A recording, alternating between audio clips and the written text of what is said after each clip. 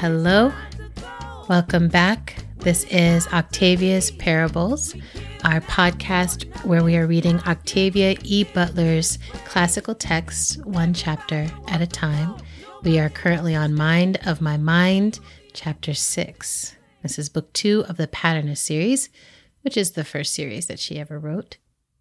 And I am your co-host, Adrienne Marie Brown, and I'm here with the delightful and sometimes naughty.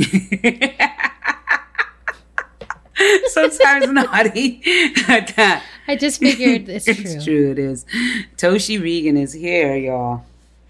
In the house. Toshi, do you have any naughty news for the people? I don't have any naughty news, but I should think about that. I mean, it's out there. Let's see. We're starting a new theatrical piece. I talked about this when I did the podcast with you and your sister.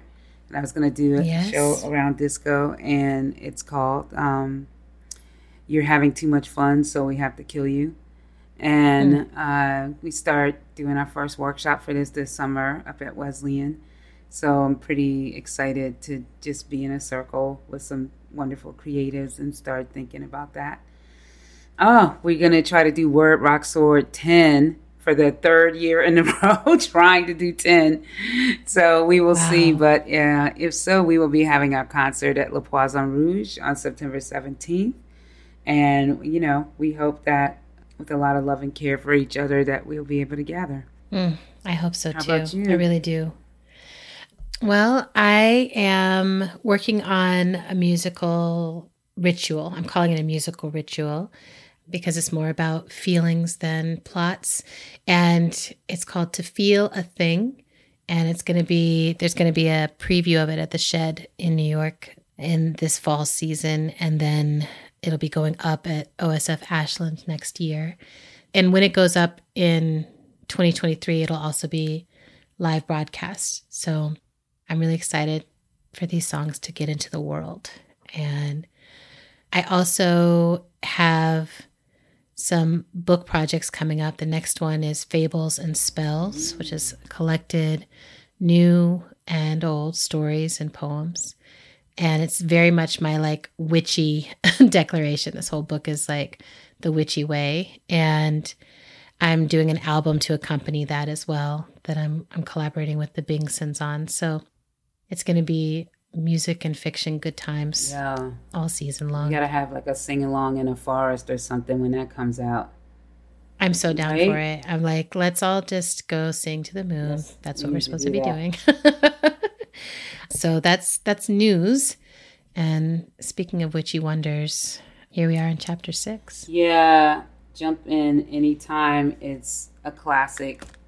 It's not that long in terms of pages, but it's long in terms of details. So I'm going to get down here. The actives are arriving.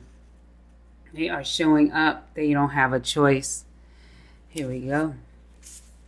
Rachel shows up first. And Rachel is she doesn't just show up. She arrives. She's coming through.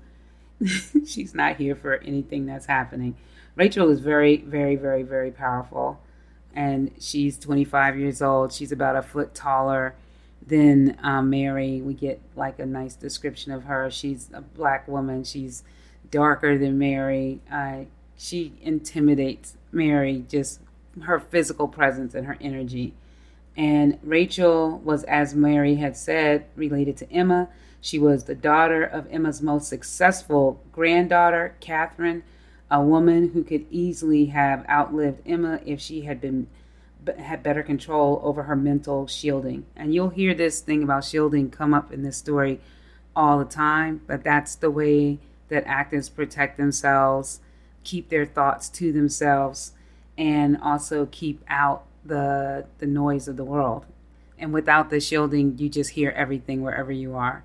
And remember earlier in the chapter when Mary was in the book, when Mary was walking around, she would get the headaches. She would start to hear noises. She wasn't able to protect herself sometimes. So this shielding is a big thing. And Catherine Davidson, she just simply decided to die at 39. And many of these people who have these really strong healing gifts, but don't come with the ability to be able to shield themselves. They just make a decision that it's time for them to die. So Rachel just comes through, and she's got a lot of hot energy, and Doro decides to just sit down and watch. He's just going to be a guy at the party.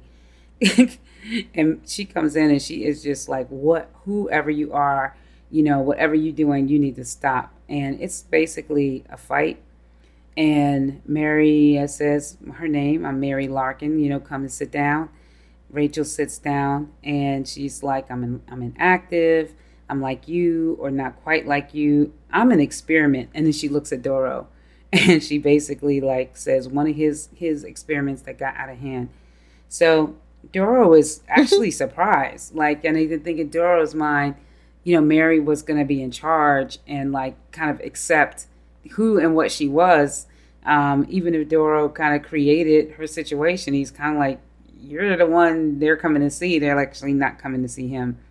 So Rachel's like, Doro. And then she's immediately relieved. Thank goodness you're here.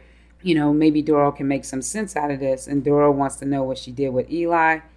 And she said she just left him. And I love Doro because Doro wants to know where all his people are at all times. And like, he wants to understand what the situation is. So Doro's like, what about Eli? Like, where is he? And then also just note that Eli didn't get the call. So that shows you how little he has, his ability is at this point anyway. So when Rachel hears this like experiment, she's like, well, they die. And this is when Doro does a lot of his experiments. We've heard over and over again that they don't really survive. And she wants to know, she's like, it would have been good if you hadn't dragged me into this. Like, Doro's doing something. Why did I get called into the thing? It's between the two of you. So why am I here? But Mary tells her to sit down and just like understand that she's going to be there for a minute. And she's like, how do you know my name? Because she says, Rachel, you just need to understand you're going to be here for a while. And she wants to know how she knows her name. And this is one thing. She's like, baby, I know everything. Yeah. She's like, I do. I know more than your name. And she says, you told me this morning when this whole damn thing started, when it was supposed to be ending for me, suddenly Mary seemed to sag. She looked more than tired, Doro thought. She looked like a little frightened. Doro had made her rest for a few hours before Rachel's arrival, but how much rest could she get thinking about what was in store for her, thinking about it but not knowing? And so Rachel wants to know how she knows all these things, and Mary has to tell her, well, I finished my transition this morning. And then, as if that wasn't enough, the other thing was this pattern just sort of snapped into an existence. Suddenly I was holding 600 other actives in a way that I didn't understand, holding them and calling them here. And so Rachel is like, more people are coming? And she's like, yeah, they're on their way. And she's like, do you want us here? And she's like, no, I don't. Like, I don't want you here, but you're going to be here. And right. Well, that was the first time. I don't know if this is for you, but that was the first time I understood that they couldn't feel each other. Yeah. It's like they feel the call to her. Yeah. But they're not feeling each other. They just feel Mary. Yeah. No, absolutely. Yeah. You start to really get an understanding of the power level. And I kind of imagine Doro witnessing all of this because he doesn't really know. He doesn't have any of the abilities at all. That's not his gift. And so it's like every second, every time Mary opens her mouth and says something she knows, it's another revelation. So, yeah, Mary can sense everybody. They can't sense each other, and they can't sense Mary. They just are called. Yeah. They can't read her brain, nothing. So Doro was shocked by Mary's attitude. Like, he's concerned that she's not taking, a stronger position in this conversation. And she's quite intimidated by Rachel. And so he asked Rachel, like, what was it like when you received the call? She says it was like getting hit with a club at first. And the noise, the mental static, like the worst moments of transition. Maybe I was picking up the last of Mary's transition. Then I was drawn here. There may have been words. I was only aware of images that let me see where I was going. So, I think I missed this like a little bit, that Mary like sent them pictures and was like, you need to come to this specific place. Like, I think and Rachel goes on to say that, there was no choice. Like, I couldn't do anything else. And Doro says, well, now that you're here, do you think you could go if you wanted to? And she's like, I could, yes, but I wouldn't be very comfortable. At the airport, I realized that I was only a few miles away from her. I wanted that to be enough. I wanted to get to a hotel and wait until whoever was calling me got tired and gave up. I went to a hotel and I tried to register. My hand was shaking so much I couldn't write. She shrugged. I had to come here, and now that I'm here, I have to stay, at least until someone figures out a way to make your little experiment let me go. And so they're about to hook her up with a room so she can settle in. And before she is led upstairs by Mary to her bedroom, Doro lets Rachel know that Mary better not even catch a cold. And he's like, you better not do anything to her. And basically says, you need to chill. And she says, all right, Doro, I won't hurt her, but get me out of this place. I feel like I'm wearing a damn leash. And that's what everybody, which is like Carl and Rachel now say. And Doro speaks to Mary and tells her to come back. And when she gets Rachel settled, and the reason why is because he wants to get Mary on track. Like, he's like, she's never going to make it dealing with these actives if she's intimidated about them, if she can't be on, basically top everybody. He's like, what happened to you? And she's like, I guess I was nervous. And he's like, I know you were, but you can't let everybody know it. She's like, Doro, I saw them in my mind and they didn't scare me. I didn't feel a thing. I had to keep reminding myself that they were probably dangerous, that I should be careful. And even when I was reminding myself, I don't think I believed it. But the but is she's afraid of Rachel. She's like, I sure am. Like, she just has all of these abilities, and and I'm really, really, really, really, really scared of her. So he starts to kind of try to train her up and get her like more focused. He doesn't want her to be like guessing about everybody. He's like, you need to read everyone. You need to know their thoughts. Like, you need to basically invade all of the privacy and find out who these people are. She is hesitant, but she, I think, is starting to get what needs to happen. And if a person she's navigating like these understandings of the ways that people can kill her, so that like Rachel can use her healing ability to kill her. She knows that Carl probably could kill her. But what she has, going is that she's the center of the pattern that they're attached to. And she will probably know before anybody does anything to her that that's what they're wanting to do.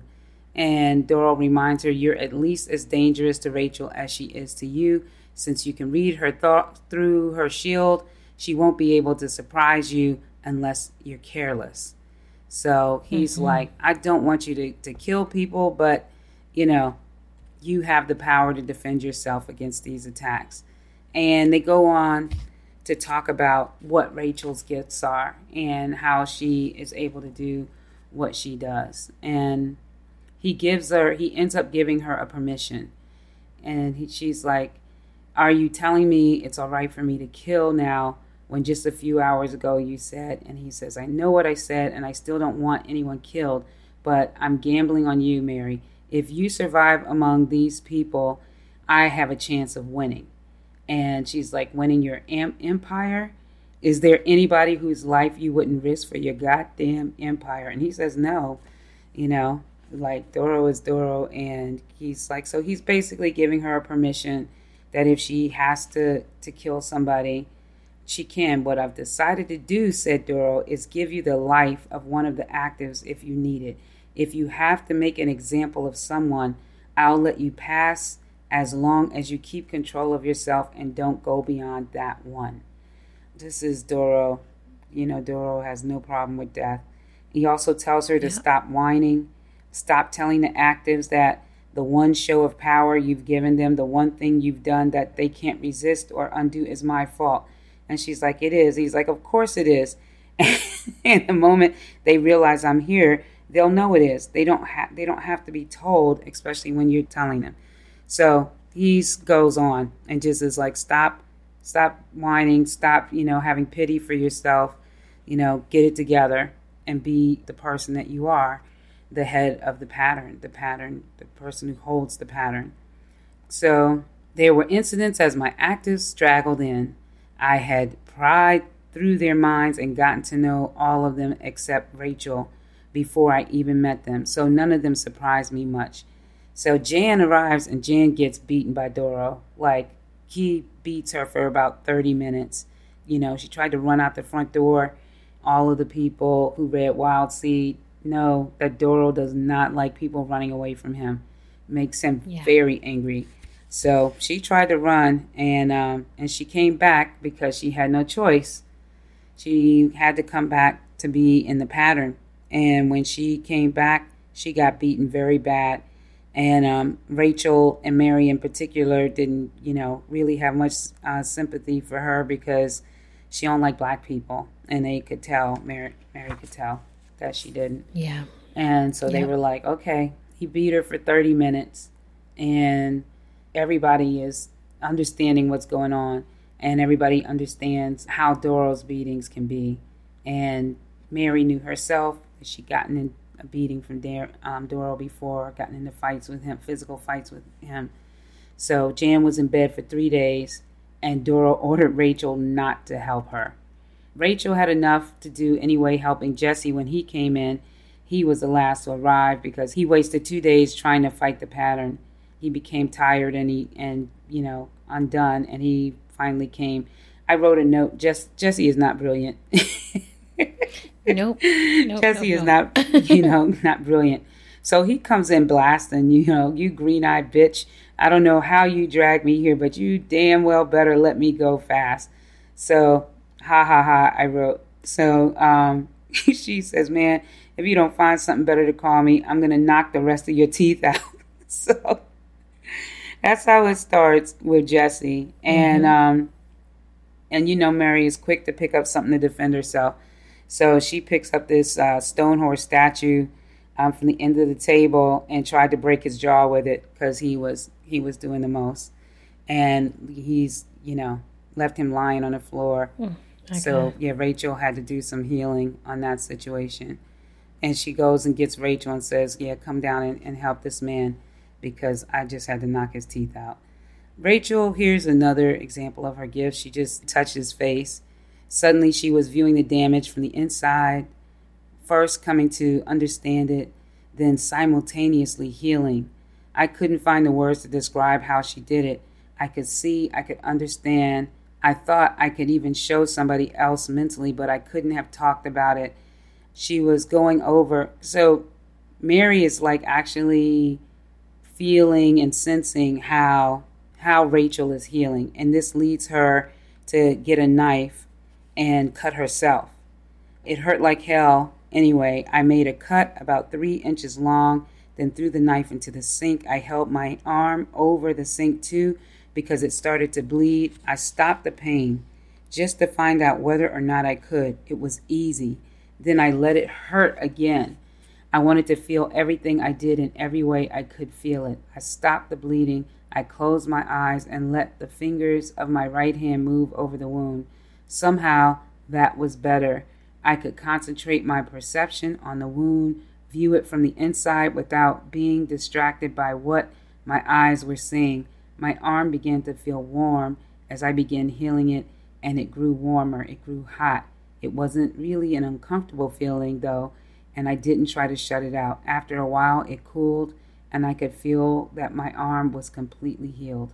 So Mary can learn from people on the pattern and receive their gifts somehow. Really, really, really, really incredible. Amazing. It's amazing. Also reminds me of how Lauren Alamina wanted to know what it was like to die, and went outside and was like, well, if I kill a bird, what would that be like? If I kill a squirrel, exactly. Octavia writes us one scientist after another. Yes, and Octavia is like, you need to learn what you can do. You need to practice before you get out there. Rachel realizes that Mary has been snooping and learning from her. And so she said, "Oh, you've taken our mental privacy as well as our freedom." And then Mary says, "It looks like I've given you something too. Let's see, freedom from the parasite need you feel so guilty about sometimes. If you weren't hiding behind Doro, I'd show you how much I appreciate your gift." So, no doubt. But Mary is like kind of supported Rachel's healing. So Rachel's capacity to heal is tied to her need to feed off of people, feed off of their energy. And so Mary feels like she's, giving her a gift. Well, I, took something, but I gave you something back. Rachel, of course, does not feel that way. All of the actors are arriving and they're hooking up. Let's see. Seth, he started sleeping in Ada's room. And Jesse went to Rachel's room.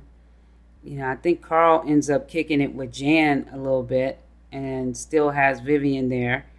But Rachel has spread the word about her abilities to everyone and figured that, that I was watching them and they didn't like it. So she almost never read anybody steadily when she was with them or talking to them. I had to keep my attention on what they were saying and doing, but she wasn't really trying to invade everybody, but she couldn't help it. She had to do what she had to do. She had to learn who they were, and nobody is happy with her. Clay, poor baby. We get to hear a little bit about Clay. Clay Dana didn't need as much help from Seth as he had before he came to us. You all remember Clay is Seth's brother. Clay seemed to be getting some benefit from the pattern, even though he wasn't a member of it, and that left Seth with more time for Ada. Everybody was settling in. They're now like one big unhappy family. It scared the hell out of them that maybe they were giving in the way ordinary people give in to them, that they were getting to be happy slaves like Carl's servants. Their fear made them fight harder than ever against me. I could understand their feelings, but that wasn't enough. I had to do something about them. I was fed up with hearing about them. I thought for a while, then went to talk to Doro. So Doro is still there. And she's like very, very, very dependent. She sees him scribbling something like some ancient Egyptian hieroglyphics in a notebook. She's like, what are you going to do? Everybody's sitting around waiting for something that isn't going to happen, waiting for the pattern to just disappear. She says she wants to get them together and make them face the few facts. Basically have a house meeting. And and she wants them to have jobs and interests and goals. And she thinks they need to occupy their time and their space. And they can make their own jobs. It will give them less time to bitch at her. Rachel could have a church if she wanted. The others can look around, find what they want. And Doro's like, and they might stop screaming at you and might stop trying to lynch you. And she's like, yeah. He says, let Carl in on what you're going to do before you do it. Let him get over some of his anger with you and be on your side so he can be helpful. Mm-hmm. So she has a conversation with Carl. Y'all know Carl is mad at her. Carl's like, so we're here. We belong to you now. Is that how it is? Like, is that how it's going to always be? He's furious. And she asks him for help. And he's like, Doro will back you up. He's all you need. He's putting me on my own. That's what she says. Doro's like, I'm going to leave. Carl is resistant. He's like, if hunger is what you feel, how can you avoid doing something about it eventually? You'll have to kill. And she's like, it's more like having an appetite, like being able to eat, but not really being hungry. So she's trying to explain like that killing is not the end result for her as it is with Doro. Doro has to kill people, but she's still in her human body. He's like, but you will get hungry. It seems to me that while we're here, we're your food supply. You're gathering people the way Doro does. It just isn't as much work for you as it is for him. And she says, yeah, I've been thinking things like that myself. That might be all wrong, but even if they aren't, I don't know what to do about it. Short of committing suicide, there is not much I can do. And she does not want to kill anybody. She's like, I don't want anybody forcing me to change my mind, because if I do, I'm not sure I'll be able to control myself. I might kill more of you than I mean to. She got up to leave, and she says, Carl, I'm not asking you to make up your mind now or promise me anything. I just want you to know that there was a choice to make. And she starts to leave, and he says, wait a minute. He says, you're closed, you're shielded all the time. I don't think you've unshielded once since you did it for me after your transition. Would you, if you were living with people who are trying to kill you? And he says, just do it for me, right now. And he's like, because you need me, and you need me to be on your side. And he has to see for himself. So she unshields for him. And she says, I was more worried about accidentally taking him than I was about what he might find out. I was a little touchier about his rummaging through my memories than I had been before, but I put up with it. He didn't go after anything more than verification of what I told him. That was all he cared about. All right, he said, I'll do what I can to help you. And he says, and heaven help both of us. A rocky road for Mary and the Actives. That's the name of their band. Rocky. Truly. All right. Wow. So just this coming together, it all feels significant to me. I'm just like every single part of this.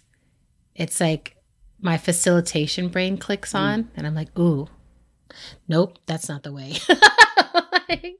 But I also feel Mary's facilitation, her attempt, like she's like, I want this to actually be chill, but she has zero of the skills that she would need for that outcome yet.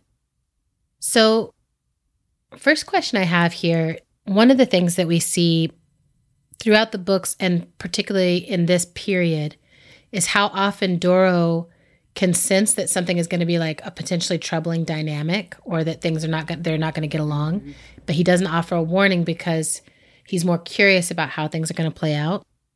And so a question I have is how many of Doro's people die simply because he doesn't offer them the warning about what's coming and giving them any space to protect themselves. And how that's one of the ways that those who hold power cause the most harm, right? Is just being like, oh, we can see what's coming or we can see what's going to happen, but we're not going to do adequate work. I don't know if this might be a leap too far and you can rein me in, but something about reading that, just being like, oh yeah, well, let's just see what happens, feels so much like this COVID process to me of being like, oh, like there's this virus that is airborne and here it comes and here it still is.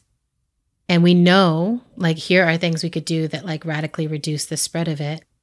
But there just keeps being this like, we're not going to like make the formal data move, where it's just like everyone is like, I don't know. There's just a seriousness that has not been, I don't think, held in the way the information moves out. So it's all very much like, whatever you want to do, blah, blah, blah. And it's like that leaving people in the whatever you want to do ignorant space to figure it out themselves, I think has led to so many more deaths than would have happened if it had been like, this is what we know and it's true. Yes. Yeah. No, you're right. You're absolutely right. Knowledge is power and agency. And it's almost like Doro wants to know first to be the person who is always on top. And so one of the ways that he makes sure that happens is by, making people, walk into situations and, if you die while you're trying to figure it out, I can't do that. I can't help you. I'll just make a mark in my experimental notebook. Yeah. And it's just like the COVID thing is kind of amazing because we've gotten to see an arc of it so clearly, like we see when, it started during the Trump administration. And so we see from the government position of information, of interrupting healing, not supporting, it's not supporting systems, even though if people didn't know what was going on, like you couldn't get supporting, couldn't get funding. I'll never forget when he stole the ventilators. Like he told all the states they had to get the ventilators themselves, and then he stole them And then I remember when my doctor said, well, we learned we didn't know what we were doing. And now once we started to know what we were doing, we were able to save more people and use ventilators less, So it just the whole arc of information and everything as a tool to keep everyone unbalanced and to, keep the panic energy in the air, the chaos energy in the air. Exactly. It's like, I think you're right on that one. Good. I burns my hide each time it comes up in these. I'm just sort of like, I hate that. Stop doing that to people. Yeah.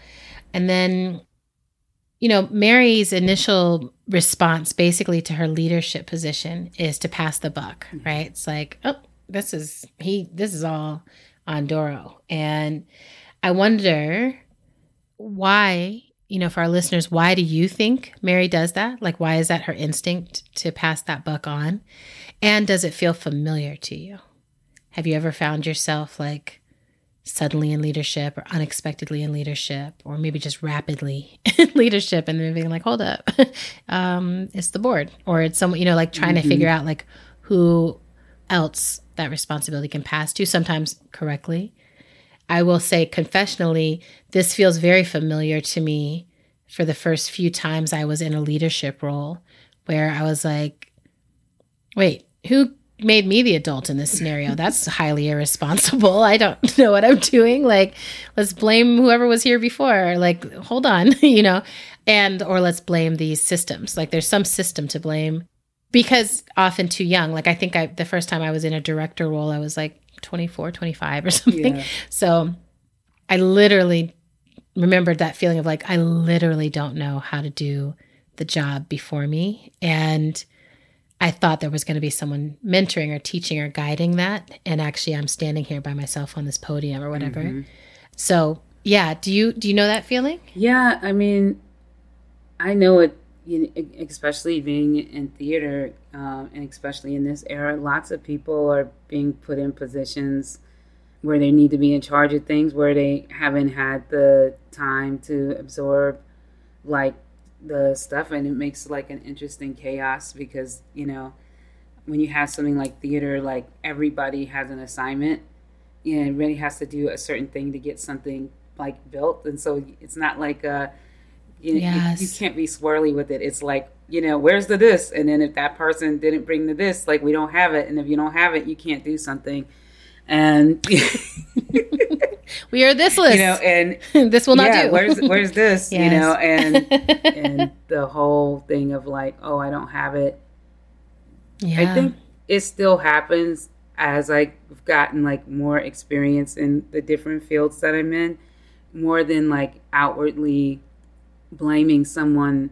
Now I in my mind I go, oh, this didn't work because of this, and this, and I can more see it and digest it. Also, when you're very powerful, or when you're like a one, when you're like when you're like I always think about Oprah.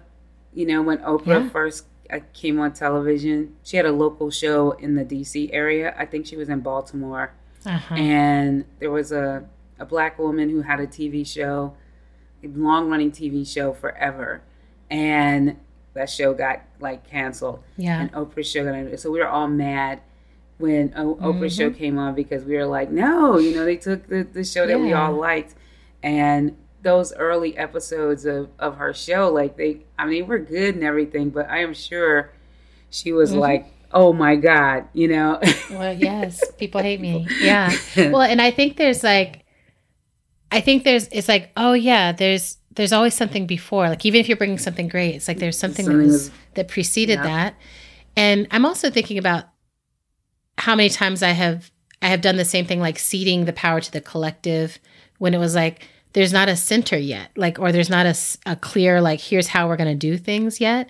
And how often that has like kind of backfired or boomeranged back into my face, where it's like, oh, I should have actually held it a little longer, or been more clear. Like, I feel like now at 43, in some ways, I'm finally learning to lead from my center, from my gut, from my heart.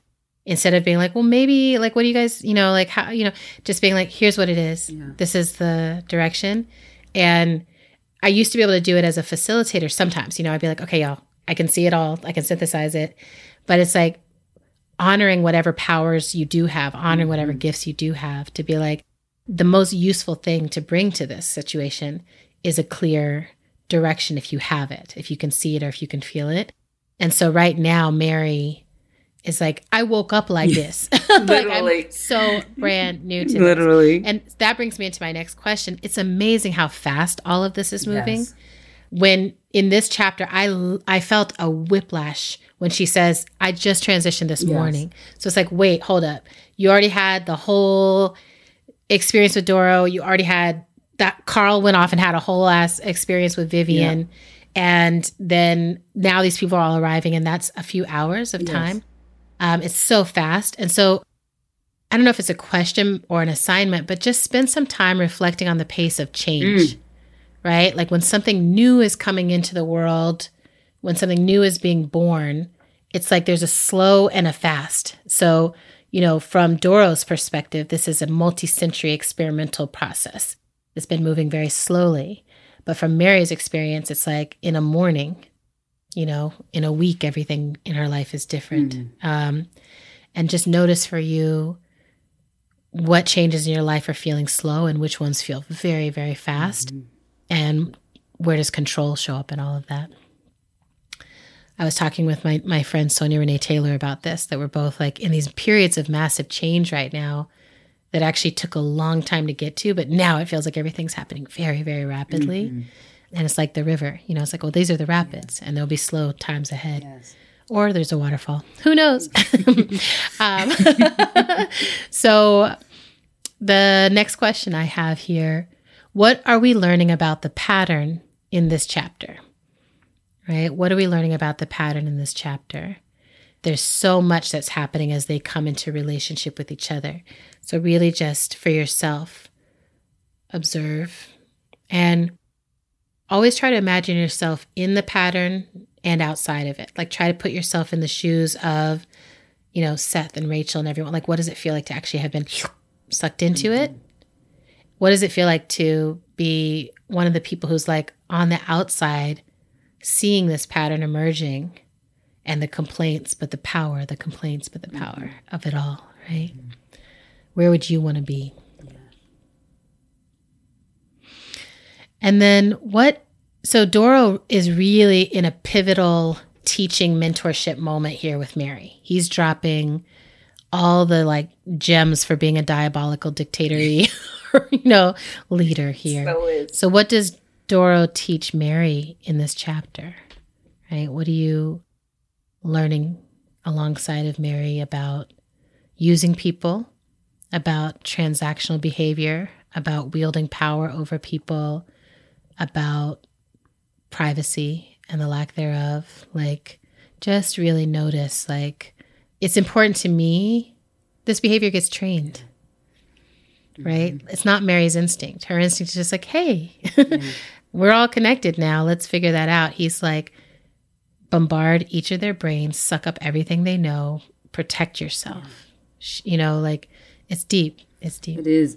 It's also so interesting because I think between the two books, it's the time we get the most information about, like, if he was going to have a, disciple or, somebody that, it's the most. It's like usually he's just like throwing away a phrase. Well, just go and do this. Yes. Well, just do this. And, it's like one or two words and a shrug and he's off, But he is like in this.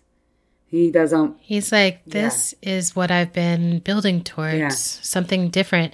And it's very interesting because it's like,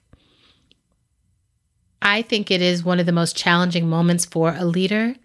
Like, I think what kind of leader you are gets revealed in that moment when someone who you have been mentoring or you have been developing or you have helped in some way starts to develop their own project, their own network, their own thing. And do you relate to it as a threat? Do you relate to it as an extension of the work that you've done together, as something totally other, right? And I've seen people respond in all the different ways. I feel like it's one of my practices to be like, yes. Like fundamentally, let me say yes. Like if it's going beyond my comprehension, yes. That's actually good news. That means I've probably done my job well. But I've also seen a lot of really bad responses to this where it's just like people end up beefing and splitting and just all kinds of stuff goes down there. So just tune in, paying attention there. And then skill set alert.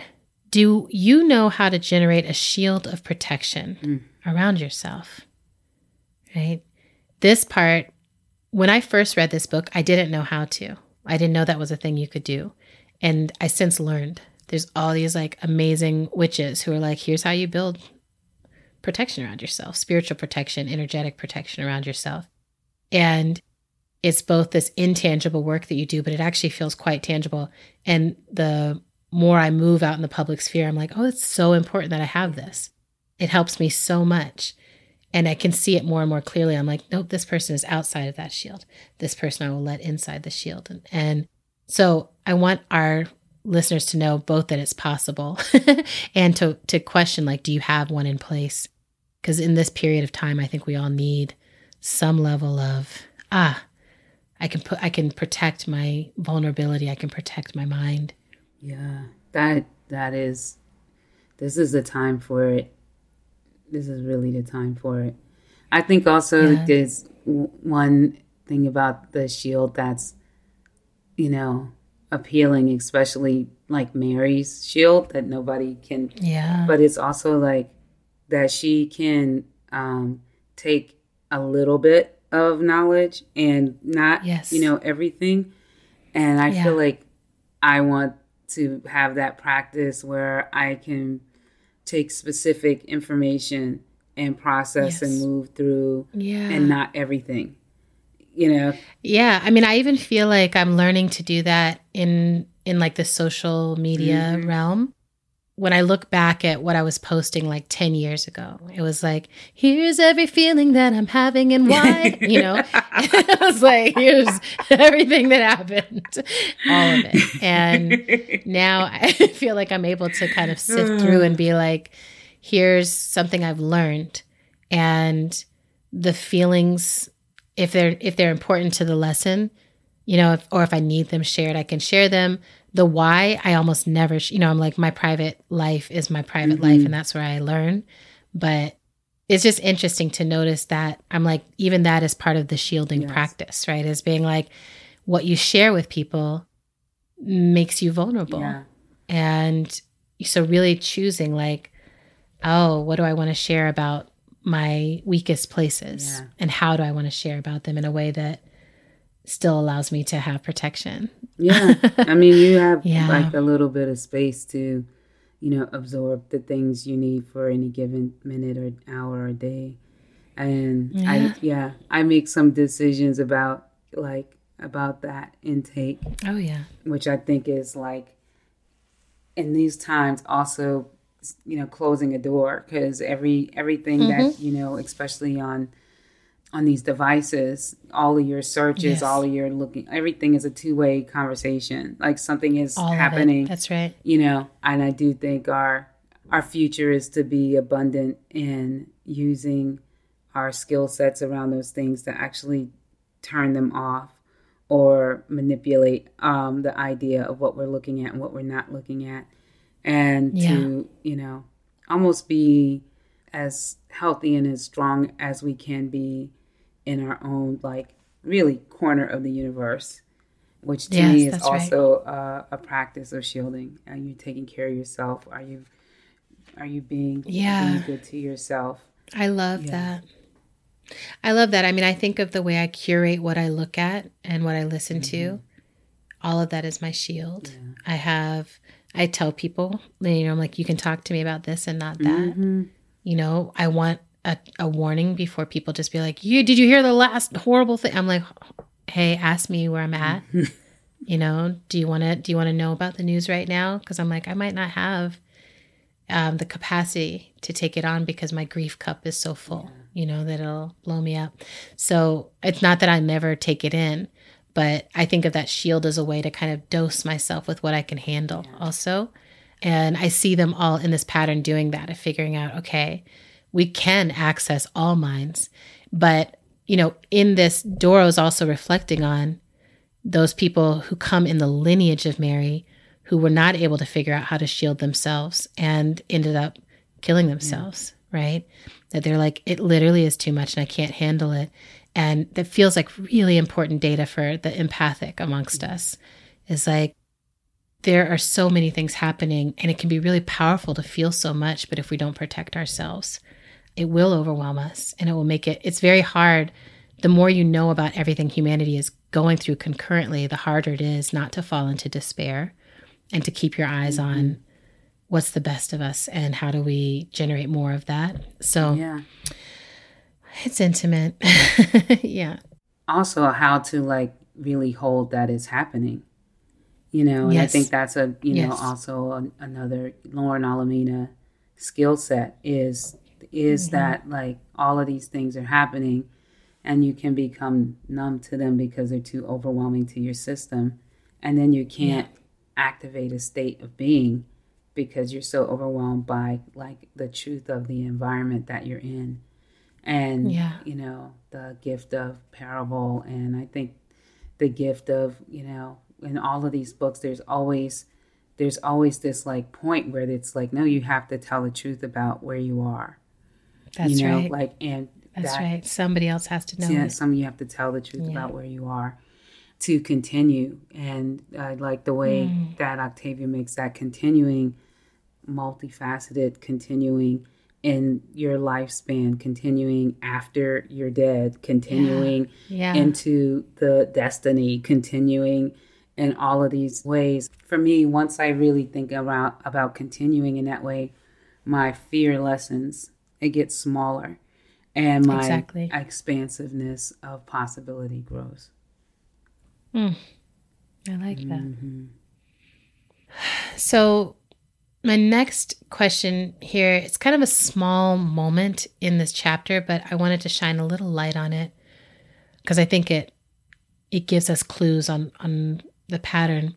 Why do you think Mary is moved to protect and intervene for Jan, even though she can already sense Jan's racism, right? Like Jan walks in and it's immediately like Mary can feel and like sense this person is racist against me and Rachel, the Black women who are standing here. And yet she's still moving to try to intervene on the ass whooping that Doro is putting out. And what do you think is that, right? Because Mary does love Black people. We know this about her. And here comes someone who doesn't love Black people, and Mary still feels like, I want to protect that person. So just, what is that? What do you think that is? Yeah. And then you mentioned this picking up on a pattern between Lauren Olamina and Mary in terms of their scholarship. And I wanted to also ask if people feel some echoes between Anyanwu, you know, Emma, and Mary in terms of their capacity to heal and to shapeshift, to pick up skills. So as I was rereading this, the way that she, the way she's like, oh, I can see it. I can't quite explain it. I sense it. Now I know it. And it feels very much like what happened when Anyanwu would consume the flesh of something and then know, here's how I can become that. Here's how I can do what that thing can do. And just thinking about, there's a world in which Mary never meets Emma. There's a world in which, right, we never know the people that our powers are coming from, but the lineage still happens. Like Mary's power is rooted in Emma's power and in Doro's power, right? So really think about that for yourself. Are there capacities you have, small magics, strengths, powers that might come from certain ancestors? And maybe do you know who those ancestors are? Or if you close your eyes and get soft, could they speak to you, right? Or are they speaking to you through the gift? So just reflecting on that, I found it really beautiful in this, that just the pattern of like, this is how I learned to be more than one being. And then what is Octavia showing us about partnership and purpose as the group starts to land with each other, right? So they're all pairing off they're sleeping together in these pairs. And Mary feels like it's really important that they have roles to play. Whatever their life was before this is null and void. They're now here, the community is forming, and there's a purpose, and they each need to have it. So just some reflection on what that means. Do you see that play out in your own communities? Does it feel like people can acknowledge how important it is to have partnership and purpose, intimacy and meaning? And then my last question, we were talking about the shield and this last moment with Carl and Mary where he's like, just let me see enough. I like to build trust with you. I just need to see a little bit inside your head, behind your shield. And so it's very literal what she has to do to be like, okay, here's a little bit of trust, right? I want our folks to think about how you extend trust to others. What is your process by which you let down your guard? Is it intentional? Are you able to intentionally be like, you know what? I'm going to show you a little bit more of me here, right? I feel like for me, I'm excited about this because I feel like this has been the learning of this last decade, is moving from being like a blurting out trust builder, or just like, I don't know, I'm just going to tell you everything and see what happens, to now I feel like more discernment coming online where it's like, oh, I can know this and not have to share this, or I can share this much of this, or I can really choose who I share it with. This is what I wish school was like, here's how you learn to trust. Here's how you learn to communicate. Here's how you learn to build community. But since no one teaches us, often we have to figure it out by ourselves after having a couple of hard decades as adults. So how do you extend trust to others? All right. So that is our chapter 6 of Mind of My Mind. Octavia's Parables is hosted by myself, Adrienne Marie Brown, and the illustrious Toshi Regan. We are produced by Kat Aaron. Our show art is from an incredible artist named Krista Franklin. Look for her books. We're transcribed by Jess Pinkham and Sarah Rubens Breen. You can find us on Twitter and Instagram at oparables, or on patreon.com at patreon.com/oparables, where you can support this ongoing work of scholarship and study and offering. And transcribes for all of our episodes are live. Oh, they live. I think I've been saying that wrong for the whole season. Transcripts for all of our episodes live at readingoctavia.com. I'm really smart, but I think it's really sweet because we is live. Like, oh, we live. We live. Our transcripts are live. Everything's live. And that's what's happening. Music for Octavia's Parables is You Don't Know the Time, written and performed by me. And the Sower song written by my mama, Bernice Johnson Regan, and performed by the cast of Octavia E. Butler's Parable of the Sower, Memorial Hall, Chapel Hill, North Carolina. Dreamy. We'll see you next time. Bye, y'all. A sower went out to sow her seed. A sower went out to sow her seed.